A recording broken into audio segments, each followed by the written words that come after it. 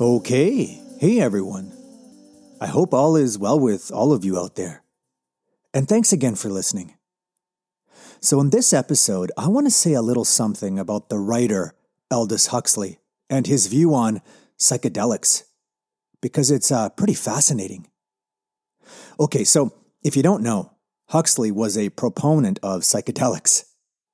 And he was a proponent of psychedelics because he saw them as a kind of answer to what he saw as the spiritual impoverishment of our times. We're spiritually sick, he thought. We have alienated ourselves from the divine and from ultimate reality. Now, sure, Huxley acknowledges that there are other ways to make this connection to the divine. Meditation, for example, is one way. And he wasn't against this and other sorts of traditional methods. It's just that he thought they weren't very well suited to our times, to the machine age, as he called it, where we're always rushing about and having little patience for contemplation. So this is why he advocated for psychedelics, because they could provide the means for spiritual transcendence for people like us, living in the hustle and bustle of the modern age. Okay, but now you might be feeling a bit uneasy about this. I mean, isn't all this a bit too artificial or inauthentic? Are we really satisfying our religious and spiritual needs this way? I mean, it seems that, according to Huxley, we just have to pop a pill and then, boom, there it is, the beatific vision in all its glory.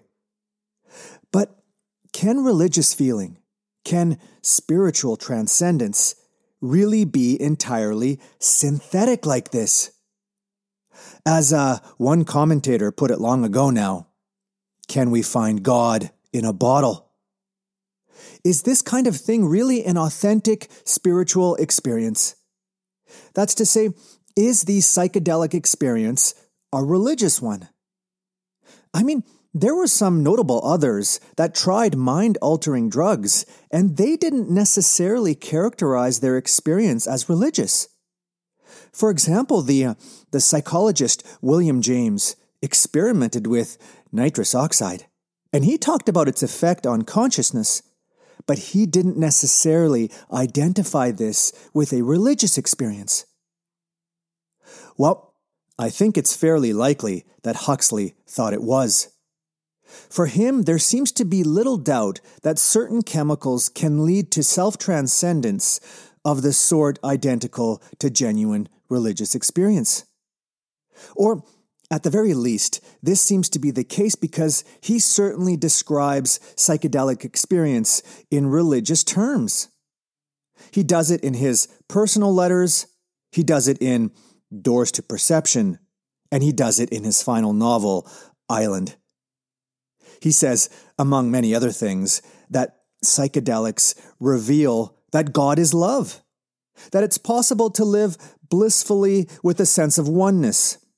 And in his novel, Island, he calls the psychedelics there reality revealers. So again, these are certainly religious descriptions. Actually, I read somewhere that Huxley thought the effects of psychedelics were so monumental, he called them one of the 3 major scientific breakthroughs of the 20th century, alongside gene manipulation and the splitting of the atom. Anyway, it's interesting. Huxley actually tried to offer a scientific account of this religious experience that psychedelics afford. What he basically thought was that normally what our brain and our nervous system do is they block our perception so that we're not overwhelmed by things. In other words, by only allowing some things into perception, our brain and our nervous system, they help us to survive. But what psychedelics do is they totally open us up to the free flow of perception.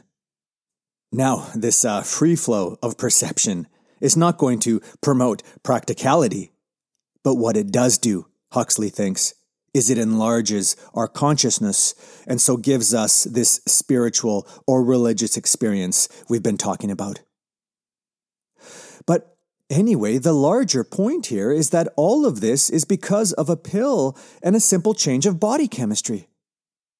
Now again, some might argue with Huxley, and in fact have, that this is a kind of cheating, or it's fake or artificial or something like that. And so it's not a genuine spiritual experience. But Huxley's response to this is that all the traditional methods used to induce this spiritual experience are just at bottom also a change in body chemistry. I mean, think about it. Fasting does this. So does flagellation, along with other severe acts of austerity, not to mention very sparse breathing, too. In fact, all of our experiences are chemically conditioned. Nothing is purely spiritual, whatever that would mean. So, really, what's the difference? And so, why should we have to go through all the discipline and physical discomfort that these traditional methods require? That's to say, if psychedelics provide a chemical means to transcendence, that's just as good, if not better than the traditional methods like fasting and so on, then why not just take that pill? Now again, this still might sound irresponsible or strange to us, popping pills like this.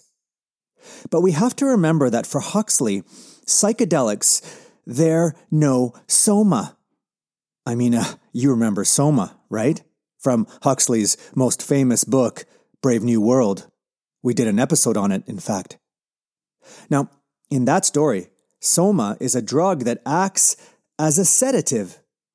It makes a holiday of reality. It's an escape. And its political purpose is for social control. That's to say, it's administered to the lower classes to keep them from being skeptical and critical and from being real actors in the world.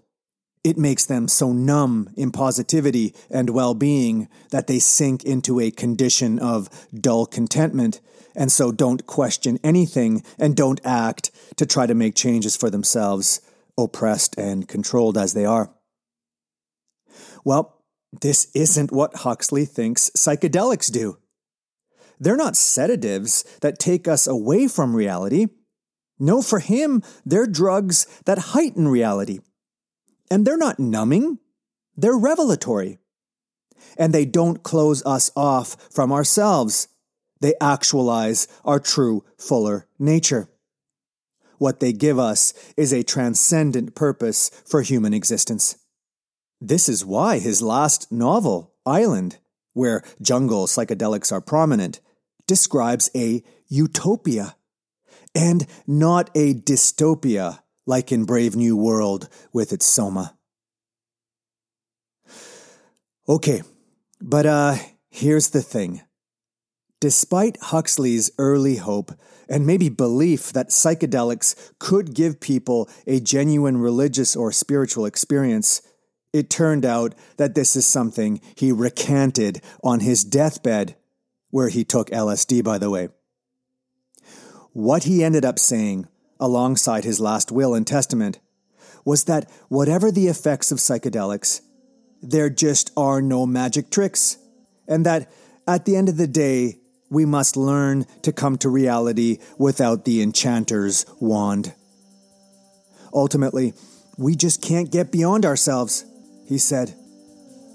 The pill, despite the incredible expansion of mind it momentarily gives us, despite the doors of perception it opens, is just not the path to eternity.